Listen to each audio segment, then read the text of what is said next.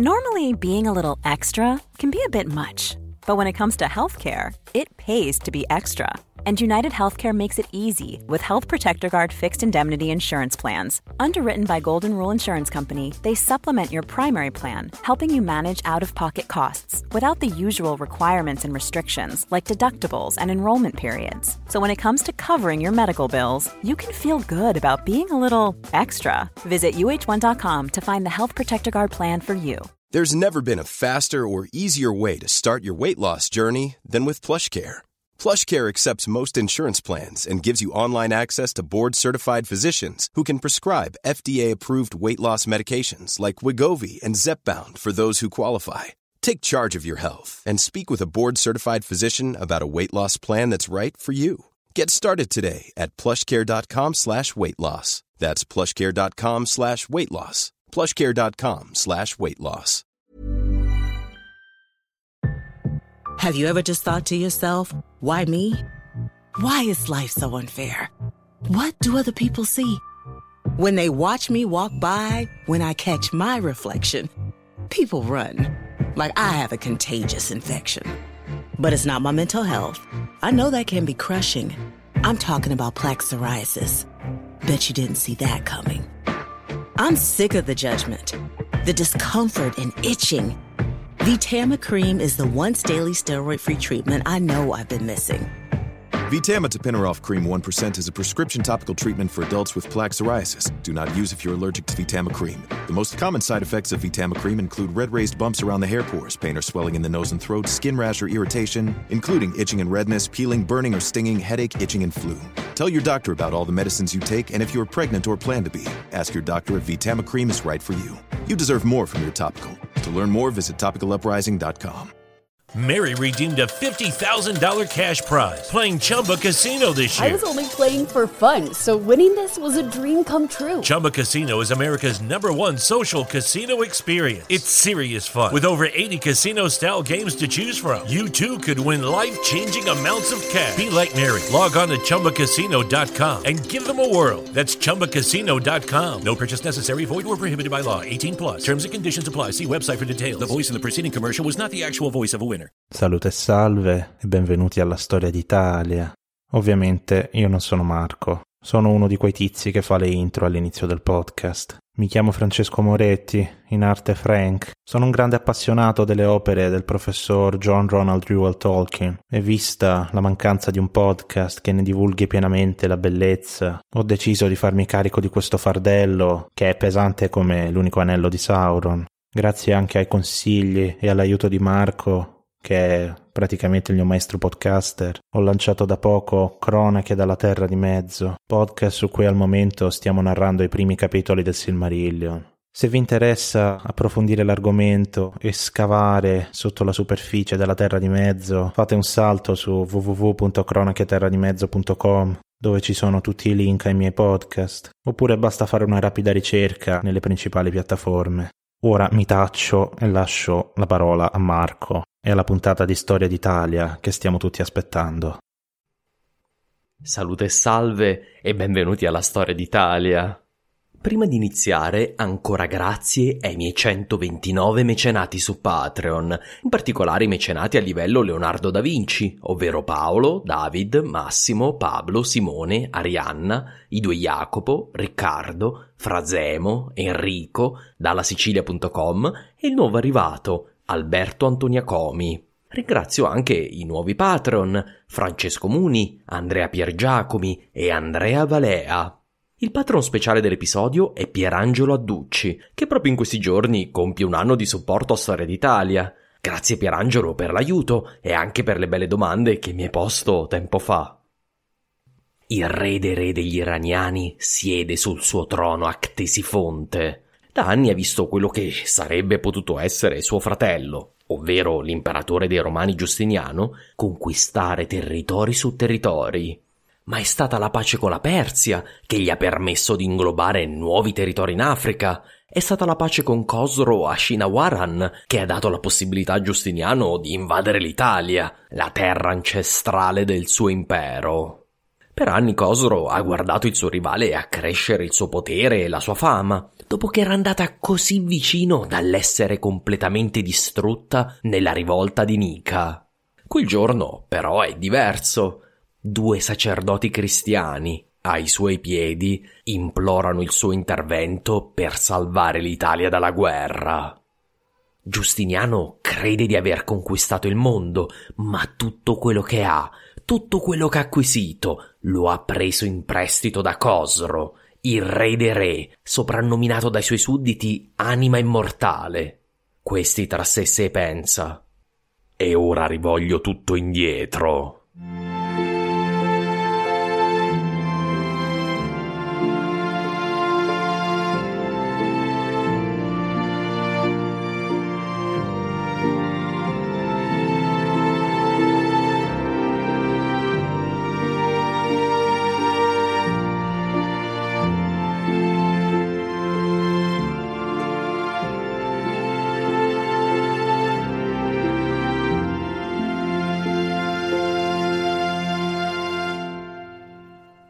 Mary redeemed a $50,000 cash prize playing Chumba Casino this year. I was only playing for fun, so winning this was a dream come true. Chumba Casino is America's #1 social casino experience. It's serious fun. With over 80 casino-style games to choose from, you too could win life-changing amounts of cash. Be like Mary. Log on to ChumbaCasino.com and give them a whirl. That's ChumbaCasino.com. No purchase necessary. Void or prohibited by law. 18+. Terms and conditions apply. See website for details. The voice in the preceding commercial was not the actual voice of a winner. Attention BetMGM customers. Have a friend who loves sports as much as you do? Here's a chance for both of you to earn a $50 bonus when they sign up through BetMGM's Refer a Friend program. Just sign into your BetMGM account and click on the Refer a Friend program to send your friend a message inviting them to register a new account in the same state you use BetMGM in. Once your friend signs up and makes a deposit, they'll receive a $50 bonus. And once your friend places a bet with their bonus and the wager is settled, you'll receive a $50 bonus as well. Share the excitement and get a $50 bonus every time you refer a friend to BetMGM. Visit BetMGM.com for terms and conditions. 21 years of age or older to wager. Virginia only. All promotions are subject to qualification and eligibility requirements. Rewards issued as non-withdrawable site credit. Site credit expires in 30 days. Please gamble responsibly. Gambling problem? Call 1-888-532-3500. Con questo episodio vorrei tornare al solito ritmo di Storia d'Italia. Per chi non lo sapesse, il podcast segue un ritmo settimanale con una pausa ogni 2 settimane, quindi torniamo a 3 episodi al mese invece di 2. Questo perché ho completato il libro sulla crisi del III secolo. No, mi spiace, titolo ancora top secret, anche se sono ancora nel mezzo delle revisioni, quindi le cose potrebbero ancora cambiare. Non vedo l'ora di dirvi di più al riguardo. Prima di andare al cuore di questo episodio, che è tutto incentrato sui fatti orientali che tanta importanza avranno per il prosieguo della guerra in Italia, una breve introduzione su quello che accadde nel 541 in Italia. Come vedrete, è importante. Dopo la partenza da Ravenna di Belisario, dei suoi bucellari, dell'ex re Witigis con la regina Amatasunta e il tesoro reale, il re dei Goti Ildibad si ritrovò in controllo di Verona e Pavia e di una forza di appena 1000 soldati, con la quale avrebbe dovuto far guerra alle trionfanti truppe imperiali. Per sua fortuna, ogni giorno che passava vedeva crescersi il suo sostegno tra gli italiani e i Goti. Ma perché molti italiani erano ancora disposti a resistere agli imperiali, dopo che si erano dimostrati talmente superiori in guerra?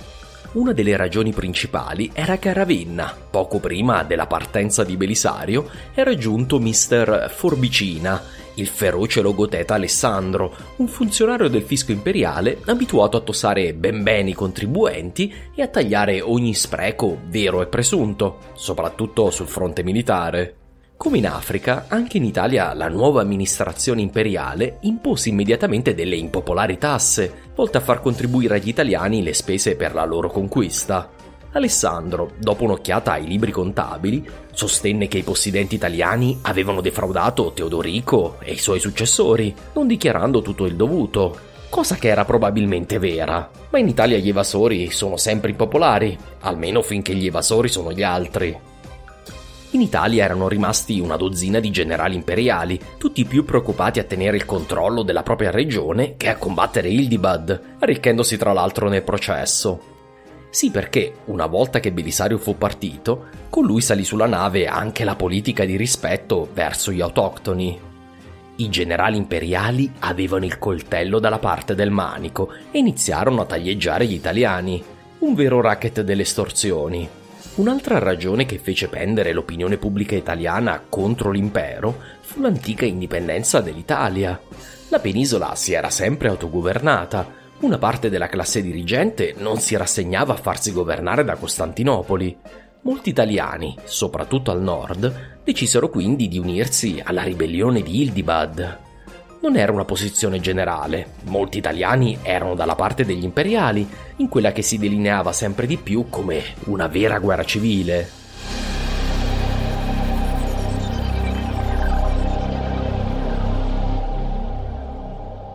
In Veneto c'era un generale imperiale di nome Vitalio che decise di prendere la faccenda nelle sue mani. Occorreva affrontare Ildibad prima che diventasse troppo forte.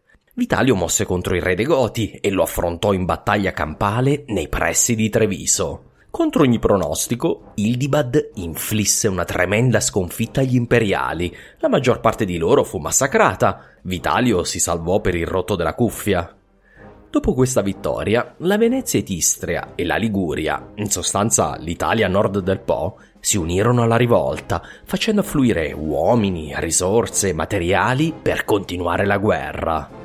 Si unì ad Ildibad un costante flusso di soldati e veterani della guerra, gente che si era resa a Belisario, rassegnati alla sconfitta del loro regno, ma che ora aveva ritrovato la speranza. Ildibad decise di spostare la capitale del regno a Pavia, ricostruendo una parvenza di amministrazione lì. Eppure contro Ildibad c'era probabilmente la fazione del clan di Witigis, comandata da Uraias. Ci deve essere stata una congiura, perché quello che sappiamo è che Uraias fu messo a morte. Poco dopo anche Ildibad fu assassinato. Moriva l'uomo che aveva traghettato il regno d'Italia verso un primo tentativo di ripresa. Procopio racconta una poco credibile storia di tradimenti e donne per giustificare quella che fu più probabilmente una controversia politica tra la fazione di Ildibad e l'ex fazione di Uraias, quest'ultima supportata da un gruppo di cui non abbiamo parlato molto di recente, i Rugi. I Rugi erano un popolo che era venuto in Italia con i Goti, venendo sistemato da Teodorico e Liberio nella Venezia ed Istria. Nei seguenti decenni avevano mantenuto una distinta identità etnica. Nella confusione dopo la morte di Ildibad, il capo dei Rugi, di nome Eraric, riuscì a farsi eleggere re dei Goti. Si era nel maggio del 541. Eraric intavolò immediatamente trattative con Ravenna, ufficialmente per raggiungere la stessa pace proposta un tempo da Giustiniano. I Goti avrebbero mantenuto un regno indipendente a nord del Po, già riconosciuto nei fatti, visto che gli imperiali non vi mettevano piede da mesi. Di nascosto però gli ambasciatori di Eraric proposero un patto simile a quello che un tempo era stato proposto a Teodato, la rinuncia al regno in cambio di una grossa somma e la nomina a patrizio a Costantinopoli. Eraric però non ebbe più fortuna di Teodato. Qualcuno deve aver informato i nobili Tregoti che erano stati traditi. Questi inviarono un messaggero al capo della guarnigione di Treviso, offrendo a lui il regno. Il capo della guarnigione altri non era che Totila, nipote di Ildibad. Dopo la morte dello zio, Totila aveva disperato del destino dei Goti e aveva già preso accordi con Costanziano, il generale imperiale a Ravenna, con l'obiettivo di cedere Treviso agli imperiali. Quando gli ambasciatori dei nobili gli fecero la loro proposta, Totila si fece scuro in volto e attese un po' prima di rispondere, pensoso, forse soppesando le alternative che aveva di fronte. Cedere Treviso e diventare un ufficiale imperiale, vivere una vita lunga e senza affanni, oppure rischiare tutto per diventare re di un regno già sconfitto in partenza. Totila, infine, disse che avrebbe accettato, ma ad una condizione. I nobili avrebbero dovuto uccidere Eraric per dimostrare che erano della partita. Quando questo avvenne, pochi giorni dopo, Totila lasciò per sempre la sua natia Treviso. Era l'ottobre del 541. e Totila si mise in marcia in direzione di Pavia, del regno e della leggenda.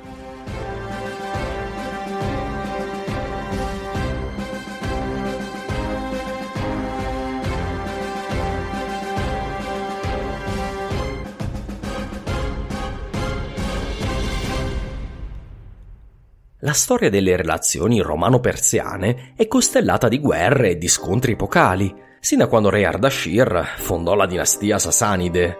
Eppure romani e persiani, nel corso del V secolo, avevano appreso a vivere fianco a fianco, perché entrambi gli imperi erano terrorizzati da popolazioni nomadi, gli Unni per i romani, gli Eftaliti per i persiani. Giustiniano aveva messo fine al lungo idillio, provocando l'impero persiano alla guerra. Questo durante la giuntura difficile della successione al trono di Cavad. Il figlio di Cavad, Cosro, si era dimostrato un avversario formidabile già alla sua ascesa al trono. Dopo la sconfitta persiana a Dara, le sue forze avevano avuto la meglio nella battaglia di Callinicum. Solo il fatto che Cosro era un re dei re nuovo di zecca, con una presa non ancora perfetta sul suo regno, gli aveva impedito di sfruttare il vantaggio della vittoria. Ne era seguita la pace eterna, che aveva permesso a Giustiniano di muovere molte delle sue forze militari alla conquista dell'Occidente. Cosro era consapevole che le conquiste occidentali dei Romani, nel lungo periodo, avrebbero potuto alterare l'equilibrio di potere tra i due imperi. Dopo la conquista di Cartagine, Cosro pretese e ottenne parte del bottino del regno dei Vandali, ma poi il re dei re vide che la Sicilia, una terra fertile e ricca, venne conquistata da Giustiniano senza tirare una freccia. Sul finire degli anni 30 era evidente che prima o poi Costantinopoli avrebbe vinto la guerra in Italia. Dopodiché i soldati imperiali impegnati in Italia sarebbero tornati a casa, rendendo una guerra contro Costantinopoli molto più costosa e di dubbia riuscita dal punto di vista persiano. Pertanto divenne sempre più evidente che, verso il 539, Cosro stava cercando una scusa per iniziare la guerra. Gli arabi lacmidi del suo alleato Al-Mundir razziarono gli alleati arabi di Roma, i Ghassanidi di Al-Arit. Nel frattempo, mentre Belisario assediava Osimo e i Franchi scorazzavano in Nord Italia, giunse a Costantinopoli un'ambasciata di Cosro. Il re dei re accusava Giustiniano di aver tentato di corrompere il suo alleato Al-Mundir e di aver invitato gli Unni ad invadere la Persia. È così che si comportava una potenza alleata e amica? Procopio sostiene che non ha prove per negare quanto i persiani sostenevano, cosa che in codice procopiano vuol dire che erano probabilmente vere. Giustiniano era acutamente consapevole che in questo momento le sue forze militari erano troppo sbilanciate verso l'Africa e l'Italia. Oramai 20.000 dei suoi migliori soldati erano impegnati nella guerra in Occidente.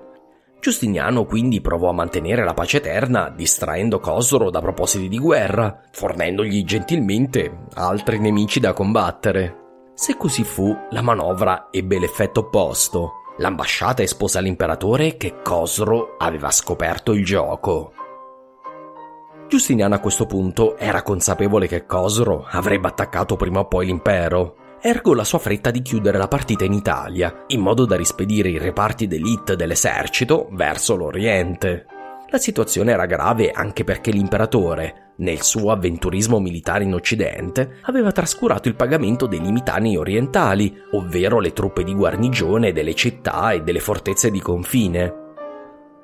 A Ctesifonte, lo Stato Maggiore persiano decise che occorreva colpire quanto prima. In quel frangente arrivarono gli ambasciatori del Regno d'Italia. Si trattava di 2 sacerdoti inviati da Witigis. Ve lo ricordate?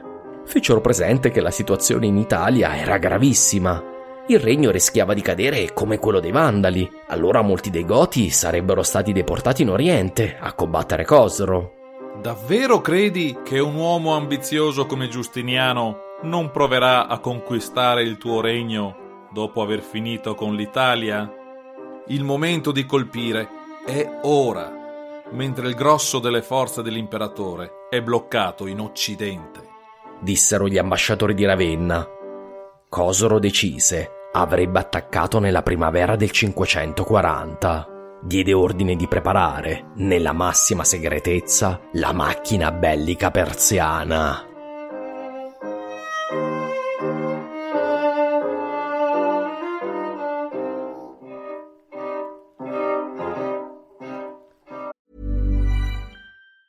There's never been a faster or easier way to start your weight loss journey than with PlushCare. PlushCare accepts most insurance plans and gives you online access to board-certified physicians who can prescribe FDA-approved weight loss medications like Wegovy and Zepbound for those who qualify. Take charge of your health and speak with a board-certified physician about a weight loss plan that's right for you. Get started today at plushcare.com/weight loss. That's plushcare.com/weight loss. plushcare.com/weight loss. A lot can happen in 3 years, like a chatbot may be your new best friend. But what won't change? Needing health insurance. United Healthcare Tri-Term Medical Plans, underwritten by Golden Rule Insurance Company, offer flexible, budget-friendly coverage that lasts nearly 3 years in some states. Learn more at uh1.com.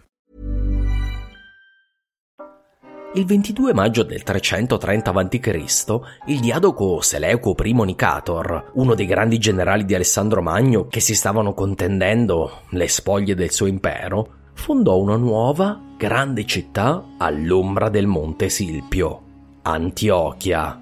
Il sito era magnifico, posizionato sulla fertile valle dell'Oronte, un fiume che, a differenza di molti altri fiumi mediorientali, aveva un corso stabile tutto l'anno ed era navigabile, congiungendo la città al suo porto sul mare, Seleucia. Al centro del fiume, come per molte altre grandi città antiche, c'era un'isola che divenne il cuore monumentale della città. A est dell'isola si innalzava l'alto monte Silpio, una vera barriera difesa della città. Stretta tra il fiume e il monte, le possenti mura dovevano solo chiudere i due relativamente corti lati tra queste due barriere per trasformare la città in una delle più imprendibili fortezze romane. E sì, ho postato una mappa sul mio sito, così potete andare a vedere la geografia di questa magnifica metropoli romana. Per quasi 3 secoli Antiochia sull'Oronte fu la capitale dei Seleucidi, prima di essere conquistata nel 64 a.C. dalle vittoriose armate di Pompeo Magno. Da allora Antiochia divenne la capitale dell'Oriente romano, un'immensa metropoli di 500.000 abitanti, spesso sede del governo imperiale quando gli imperatori erano in campagna in Oriente. Nel VI secolo Antiochia era ancora una delle grandi città del mondo romano. Era stata la prima città fuori dalla Palestina dove si era diffuso il cristianesimo. La comunità fu fondata da San Pietro in persona o forse da Paolo di Tarso. Antiochia era uno dei 5 patriarcati del mondo romano, con Gerusalemme, Alessandria, Costantinopoli e Roma. Era la sede di una delle 2 famose scuole teologiche del mondo romano, con Alessandria. La sua fama di città riottosa e libertina, colta e chiassosa, era nota in tutto il Mediterraneo. Al centro della città si erigeva la meravigliosa chiesa ottagonale costruita da Costantino, una delle più grandi della cristianità. Il suo circo era famoso per ospitare le più importanti gare dopo quelle di Costantinopoli. Insomma, Seleuco aveva scelto una location ideale per una grande metropoli, salvo una certa predisposizione ai movimenti tellurici. Un devastante terremoto all'inizio del regno di Giustiniano, nel 528, aveva danneggiato gravemente la città. Antiochia era ancora un enorme cantiere quando un altro tipo di terremoto, di natura umana, si avviò verso la sua direzione.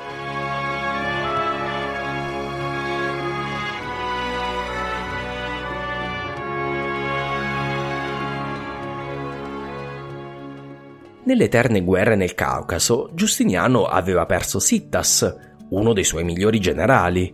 Giustiniano aveva quindi affidato il comando dell'esercito d'Armenia a Buzes, mentre diede il comando delle forze dell'esercito d'Oriente, di stanza in Siria, a Belisario, per ora in contumacia, visto che Belisario era ancora impegnato nell'assedio di Ravenna.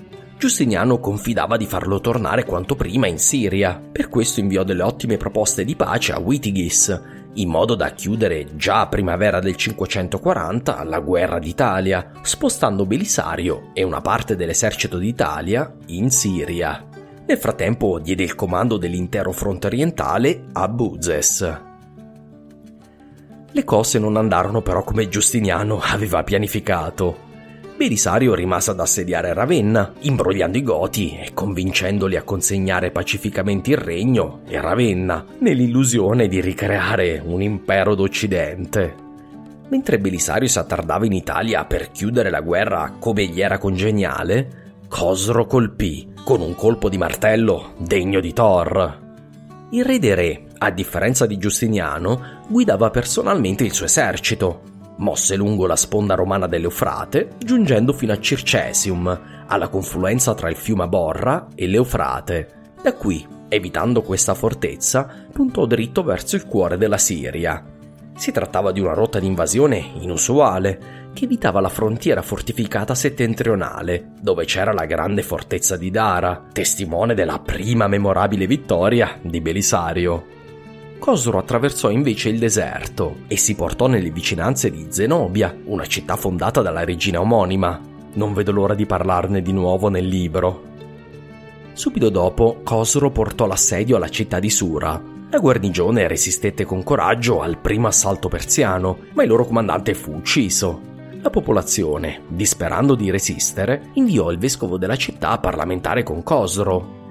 Il re fece finta di accettare le trattative e chiese un enorme riscatto, facendo subito capire che il suo vero obiettivo non era la conquista di territori, ma di denaro contante.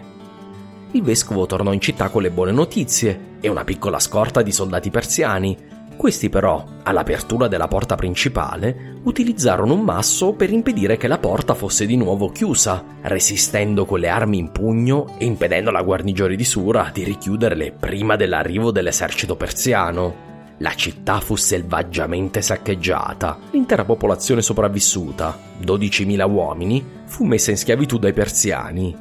Il re dei re aveva spedito un messaggio a tutta la Siria: provate a resistermi e pagherete caro. Come ultimo sberleffo, Cosro disse al vescovo della città, Anastasio, di andare a dire a Giustiniano dove aveva trovato Cosro, figlio di Cavad. Tradotto, informa l'imperatore che sto per fargliela pagare cara. In tutto questo potreste chiedervi che fine ha fatto l'esercito romano. Il fatto era che in tempi normali gli eserciti orientali erano acquartierati in molti accampamenti diversi e Cosro colpì prima che si potesse riunire l'esercito in un solo punto. In più pare che l'armata di Cosro fosse di dimensioni inusitate, forse 40 o 50.000 uomini. Non c'era in Oriente, in questo momento, una forza in grado di resistergli. 2 persone e 2 eserciti potevano metterci una pezza. Il primo era l'esercito di Armenia di Buzes. Questi scese dalle montagne con lo scopo di difendere la Siria, andando a rafforzare la città di Hierapolis, la prossima tappa del percorso di Cosro. Quando si rese conto però che non aveva sufficienti uomini per combattere contro il re dei re, Buzes effettuò una rapida ritirata strategica. Procopio implica che se la diede a gambe levate. La città si arrese prontamente a Cosro.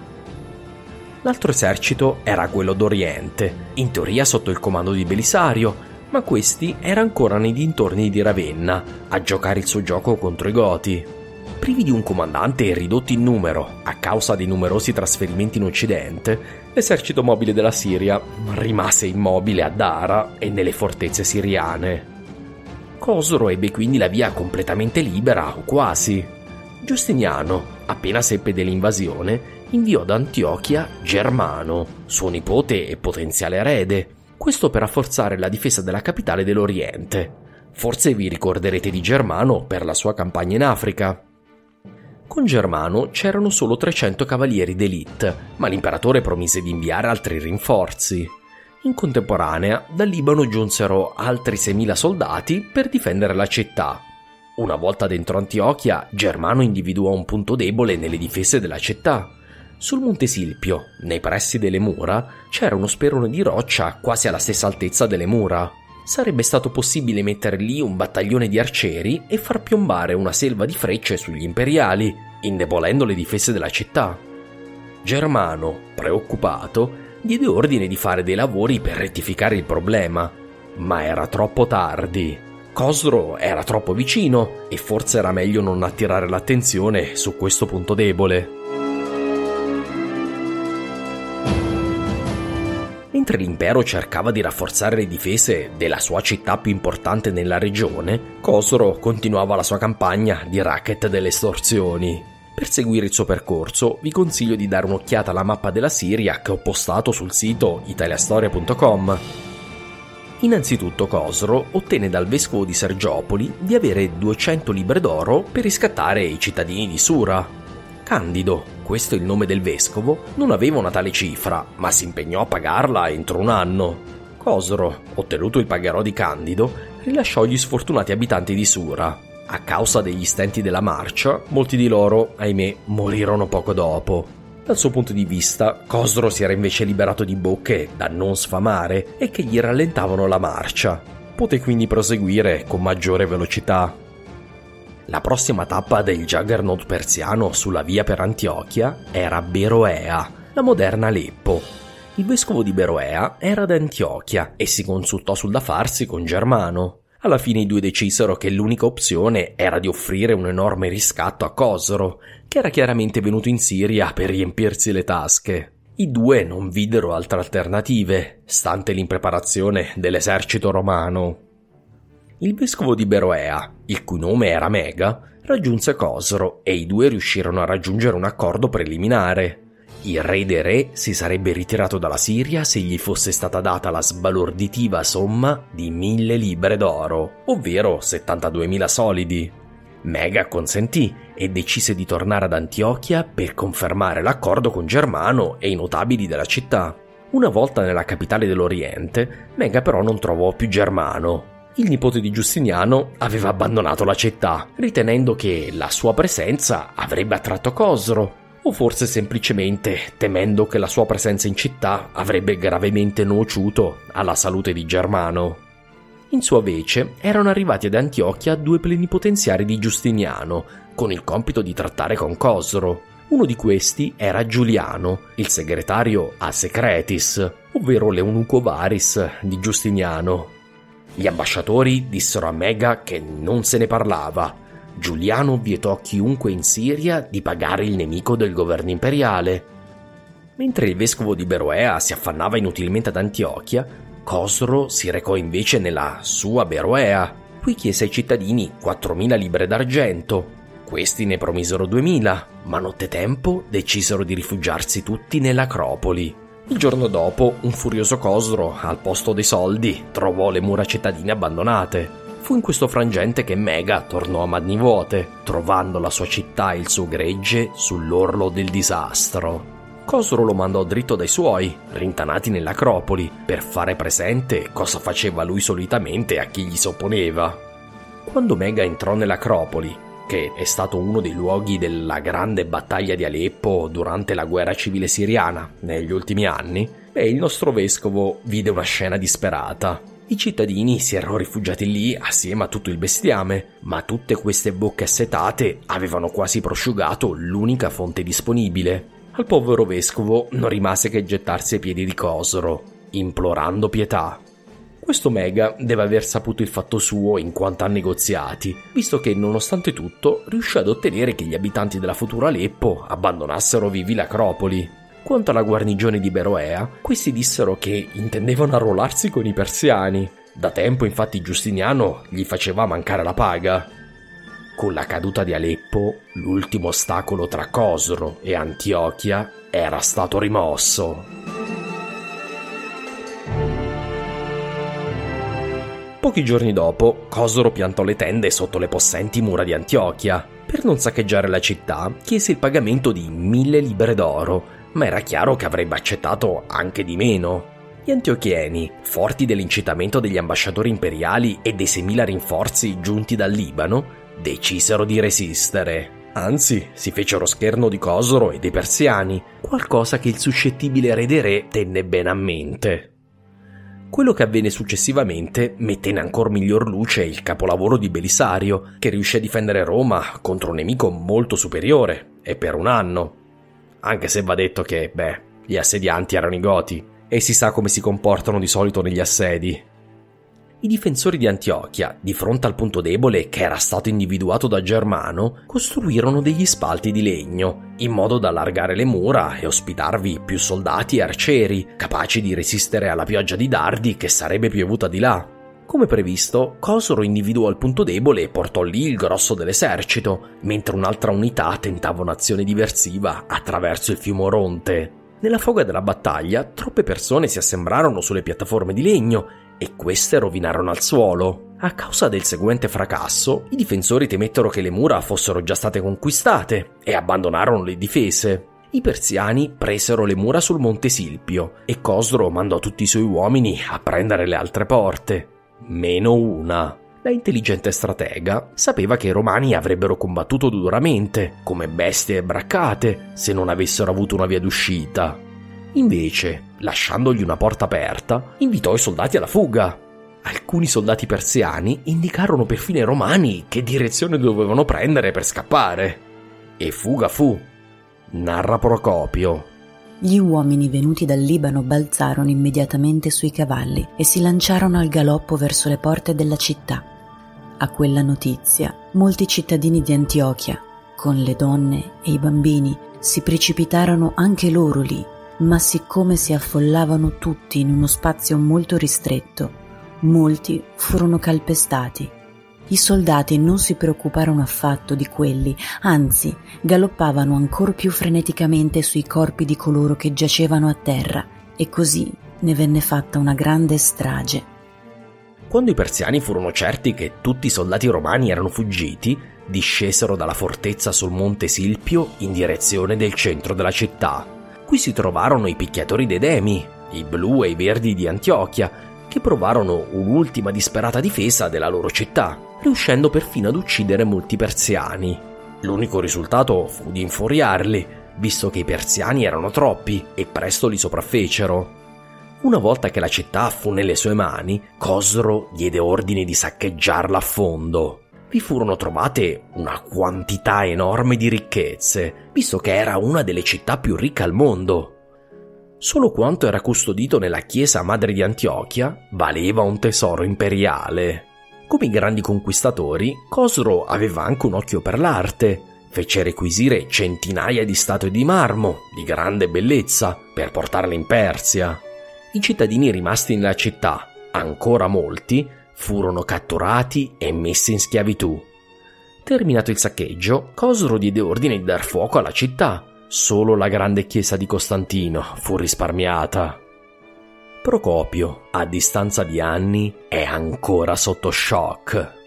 Mi sento preda delle vertigini a scrivere di una simile calamità, trasmettendola alla memoria dei tempi futuri. Ne riesco a capacitarmi di come, per volontà di Dio, possa avvenire che la fortuna di un uomo o di un paese sia elevata al massimo e poi precipiti e svanisca senza alcun motivo a noi evidente, perché sarebbe empio sostenere che Dio non provveda a regolare tutte le cose secondo un disegno preciso.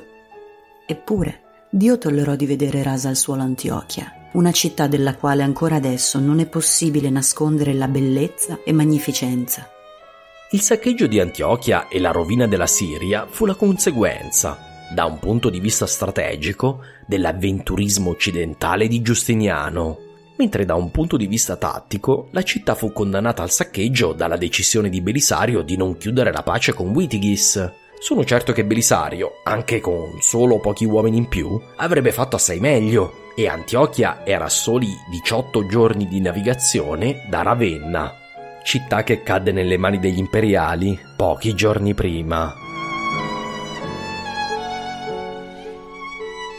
Assieme alla città, Cosro catturò anche gli ambasciatori di Giustiniano, incluso il maestro dei segreti, Giuliano. Cosro li usò per intavolare delle trattative. Ora le sue richieste per una ritirata vennero quintuplicate. Il re dei re chiedeva 5.000 libre d'oro, sull'unghia, più altri 500 per ogni anno in cui sarebbe durata la pace.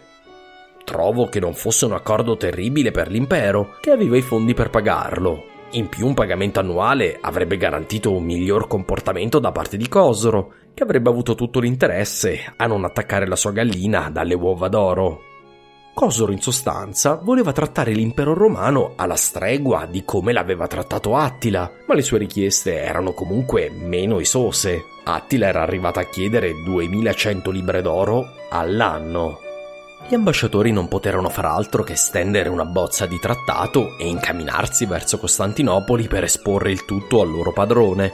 Nel frattempo le parti accettarono un provvisorio accordo di tregua. Nell'attesa, Cosro pensò bene di togliersi un bel po' di sfizi.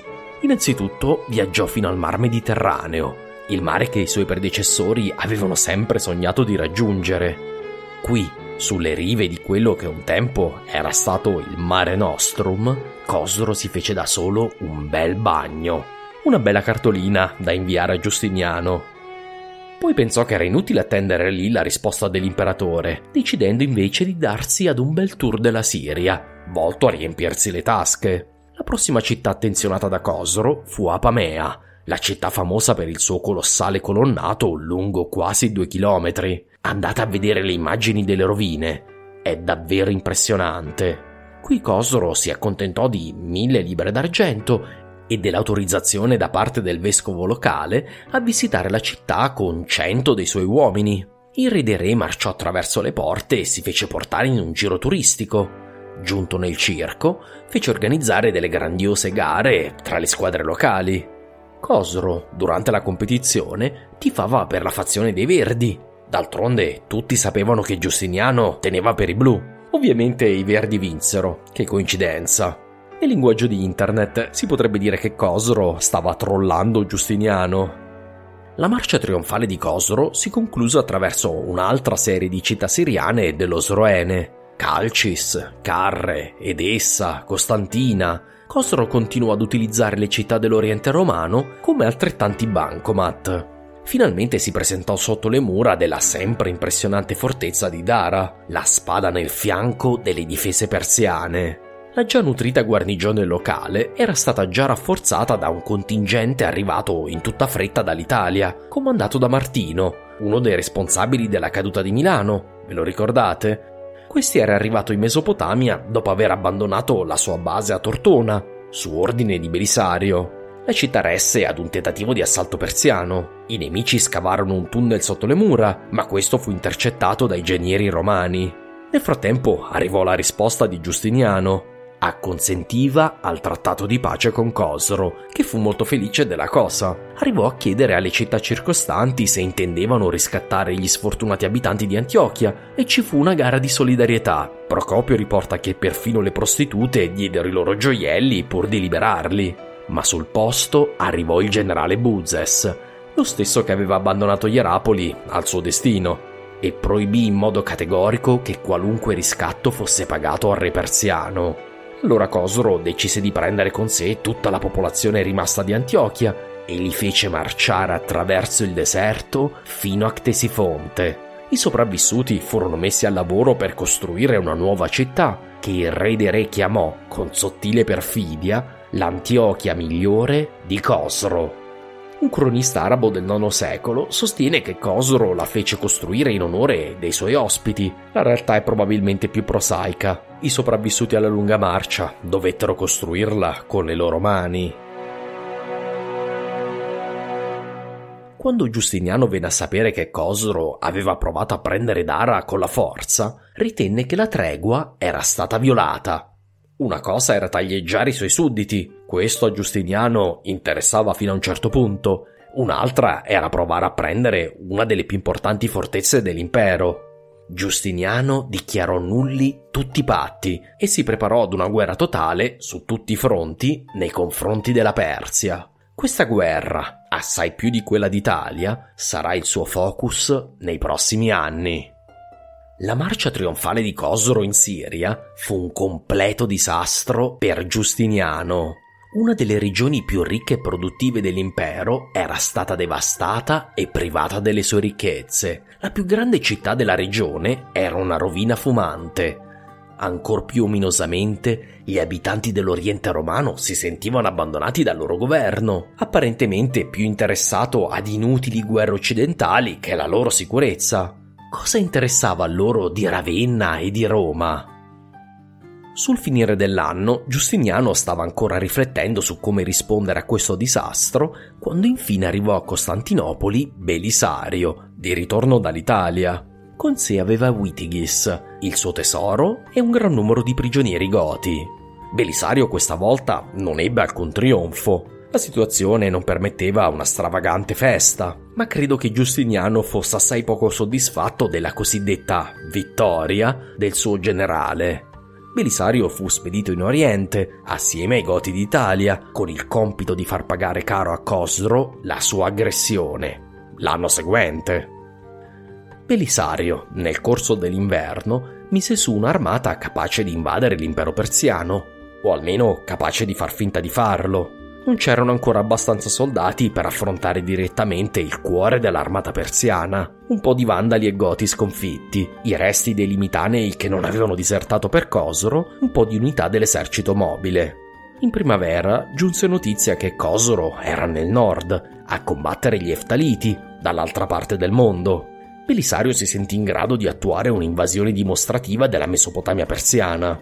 Attraversò la frontiera da Dara e si accampò nei pressi dell'imponente Nisibis. Qui era acquartierato lo Spambed dell'Occidente, il comandante persiano dell'intero teatro di guerra.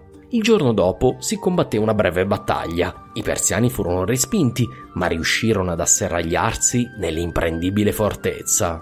Belisario decise di dirigersi verso la meno imponente cittadella di Sisauranon, poco distante. Gli 800 difensori persiani di Sisauranon, al comando dell'armeno Artabazes, resistettero con coraggio contro i 20.000 di Belisario, ma Belisario apprese che non avevano molte provviste e gli offrì la resa. I persiani gettarono la spugna e furono inviati a Costantinopoli. Di qui finiranno a combattere per l'impero in Italia, come vedremo tra poco. Sisauranon venne raso al suolo, al che Belisario, raggiunto l'obiettivo simbolico di aver causato qualche danno ai persiani, si ritirò prima che un vero esercito giungesse ad affrontarlo. L'impero romano non era ancora nelle condizioni per potersi permettere di rischiare una sconfitta.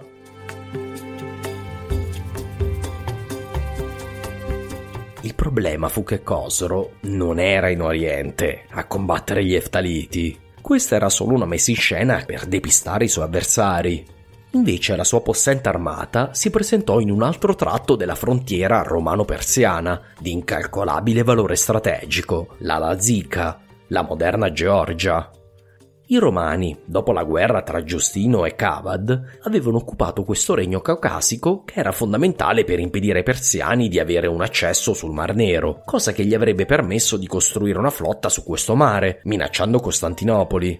L'occupazione era però malvista dai locali, che dovevano rifornire la locale guarnigione di Petra senza considerare che gli era imposto un costoso monopolio sulle importazioni. Cosro era stato informato che i Lazichi erano pronti a ribellarsi e si presentò quindi nella regione, aprendo un nuovo fronte della guerra. Qui ottenne la sottomissione del locale re della Lazica, mentre Cosro inviò il suo esercito a prendere la fortezza di Petra, sul Mar Nero, la principale guarnigione imperiale. I soldati resistettero con coraggio per diversi giorni, ma alla morte del loro comandante offrirono di arrendersi e di unirsi all'esercito persiano. Da tempo Giustiniano aveva lesinato anche a loro la paga. Un generale turco, dopo la sconfitta della flotta ottomana a Lepanto, che era seguita alla conquista ottomana della veneziana Cipro, disse ai veneziani: «Voi ci avete rasato la barba, noi vi abbiamo tagliato un braccio». Il turco alludeva al fatto che la flotta si poteva ricostruire, mentre i veneziani avevano perso un pezzo importante dei loro possedimenti orientali. Lo stesso può dirsi della guerra nel 541. Belisario aveva bruciacchiato la barba di Cosro. Questi aveva tagliato un braccio a Giustiniano. L'anno seguente, il 542, Cosro tornò in Mesopotamia con il suo intero esercito da campo, seguendo la stessa rotta di invasione del 540. Passò di fianco alle rovine di Sura, ma da lì prese una direzione nuova, verso sud-est. Il nuovo obiettivo era chiaramente Gerusalemme, la città santa dei cristiani, carica di incalcolabili tesori, sia pecuniari che di fede, che i romani avrebbero pagato a peso d'oro pur di riavere. Belisario non aveva gli uomini per affrontare il principale esercito da campo dell'impero persiano e si limitò a raggiungere la città di Europom, sull'Eufrate, radunando a sé tutte le truppe disponibili nei dintorni e inviando messaggeri a Cosro. Nulla sembrava poter impedire ai persiani di prendere e saccheggiare la Palestina, come avevano fatto con la Siria. A questo punto Procopio sostiene che fu un'abile mossa diplomatica di Belisario a fare la differenza. All'arrivo di ambasciatori da Cosro, Belisario si presentò con 6.000 uomini del suo esercito, tra questi molti alti e biondi, vandali e goti, in perfetto ordine da guerra. Questi germani avrebbero così tanto impressionato i persiani da convincerli a ritirarsi, almeno nell'improbabile storia di Procopio. Cosro tornò sull'Eufrate e qui costruì un ponte, senza essere molestato da Belisario. Cosro si ritirò, ma lungo la strada prese e saccheggiò la città di Callinicum, una fortezza importante della regione, dove i romani stavano ancora restaurando le dilapidate mura e che quindi non ebbe la forza di reggere l'urto dei persiani. Belisario si limitò a lasciare che Cosro andasse via, gloriandosi del fatto che l'Oriente romano, nel 542, aveva subito molti meno danni di quanto ne avesse subiti nel 540. Lo so, vi aspettavate tutti uno showdown tra Belisario e Cosro, ma qualcosa era avvenuto verso sud, molto più preoccupante di 6.000 soldati germanici. Qualcosa che aveva convinto Cosro a rinunciare ai suoi sogni di gloria in Palestina, qualcosa che aveva spinto Belisario ad evitare per quanto possibile qualsiasi movimento. Un nemico più forte di ogni esercito persiano e romano era sbarcato in Egitto e di lì allungava i suoi tentacoli verso la Palestina, la Siria, la stessa Costantinopoli. Storie di un orrore senza paragoni giungevano da Alessandria. Cadaveri su cadaveri, migliaia di animali morti, campi abbandonati, navi senza marinai, persone senza più il senno, gente che si gettava dai palazzi per morire, ovunque, follia e orrore. Yersinia Pestis era arrivata. Grazie mille dell'ascolto. Vi ricordo che potete trovare tutte le puntate, i testi del podcast, le mappe sul mio sito italiastoria.com. Se volete sostenere il podcast potete farlo sia donando qualche soldo sul mio sito italiastoria.com, sia appunto registrandovi come Patreon su patreon.com/italiastoria. Ringrazio ancora Riccardo Santato per le meravigliose musiche, ho aggiunto un link alla sua pagina SoundCloud, andatelo ad ascoltare se vi fa piacere. Ringrazio anche Caterina Mendolicchio che ha prestato la voce a Procopio, che non deve essere per forza un uomo, vero? Il prossimo sarà un episodio difficile di cui parlare in questo periodo, però lo dovremo fare, quindi alla prossima puntata.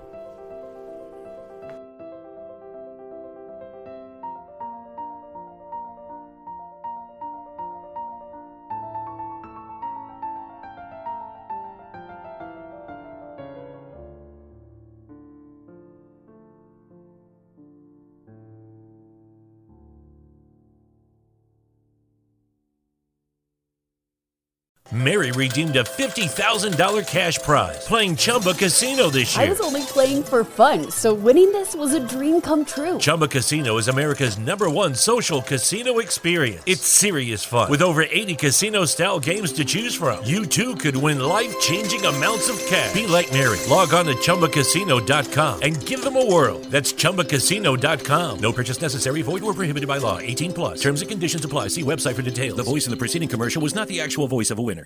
Life Cuisine is extra. Extra tasty, extra good. Like the Life Cuisine cauliflower crust pepperoni pizza with 18 grams of protein and 4 grams of fiber. It's extra delicious. So go on, be extra. Life Cuisine. Here's a cool fact. A crocodile can't stick out its tongue. Another cool fact, you can get short-term health insurance for a month or just under a year in some states. United Healthcare short-term insurance plans are designed for people who are between jobs, coming off their parents' plan, or turning a side hustle into a full-time gig.